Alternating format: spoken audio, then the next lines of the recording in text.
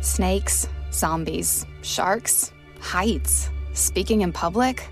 The list of fears is endless. But while you're clutching your blanket in the dark, wondering if that sound in the hall was actually a footstep, the real danger is in your hand, when you're behind the wheel. And while you might think a great white shark is scary, what's really terrifying and even deadly is distracted driving.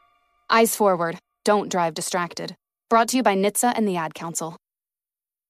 As the #1 audio company, iHeartMedia gives you access to all. Every audience, live conversations, trusted influencers, and the insights and data you need to grow.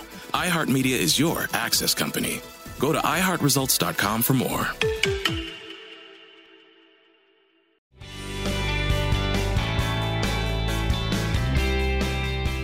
Good morning.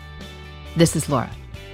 Welcome to the New Corner Office, the podcast where we share strategies for thriving in the new world of work, where location and hours are more flexible than in the past.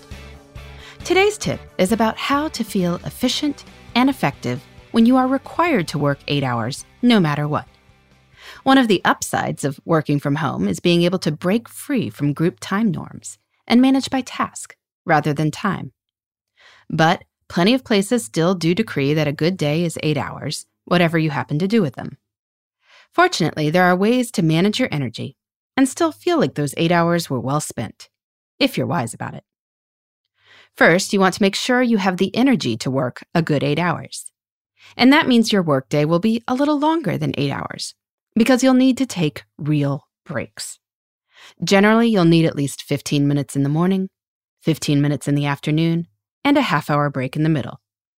So if you plan to start at 7:30 a.m., you'll likely be working until about 4:30 p.m. And that's fine. Knowing the time and really enjoying well-planned breaks can make a workday feel less like a slog. Second, you'll want to plan those 8 hours well. We all have some kinds of work that are more enjoyable or meaningful than others. Plan the good, important stuff for when you have lots of energy, usually in the morning. Save the more boring administrative stuff for the afternoon. Third, figure out ways to reward yourself for being more efficient. I know this is hard when hours are dictated. If you finish a big project, you can't quit for the day unless you plan to log a much longer day tomorrow.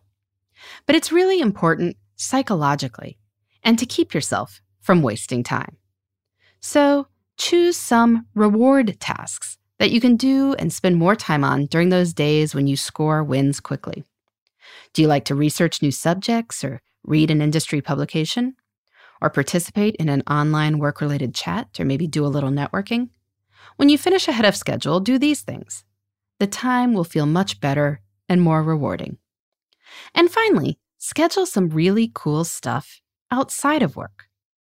A week has 168 hours. If you need to log 40 hours for work and you sleep 8 hours per night, or 56 hours per week, that leaves 72 hours for other things. That number can keep your work hours in perspective. And I know this sounds counterintuitive, but if you have to track your work hours to show that you log 8 hours each day or 40 hours each week, I think you should try tracking all your hours. Tracking makes things stand out in the mind. So in order to feel like you're not always working, you can track and see that you spent time on other things. You spent 8 hours playing outside with your kids during the week and 6 hours reading and 4 hours exercising, or whatever it is that you do. Add in a few weekend adventures and you'll have a much more holistic perspective on life. 8 hours is just 8 hours, just like any other amount of time. In the meantime, this is Laura. Thanks for listening, and here's to succeeding in the New Corner Office. The New Corner Office is a production of iHeartRadio. For more podcasts, visit the iHeartRadio app, Apple Podcasts, or wherever you get your favorite shows. Snakes, zombies, sharks, heights, speaking in public. The list of fears is endless. But while you're clutching your blanket in the dark, wondering if that sound in the hall was actually a footstep, the real danger is in your hand, when you're behind the wheel. And while you might think a great white shark is scary, what's really terrifying and even deadly is distracted driving. Eyes forward. Don't drive distracted.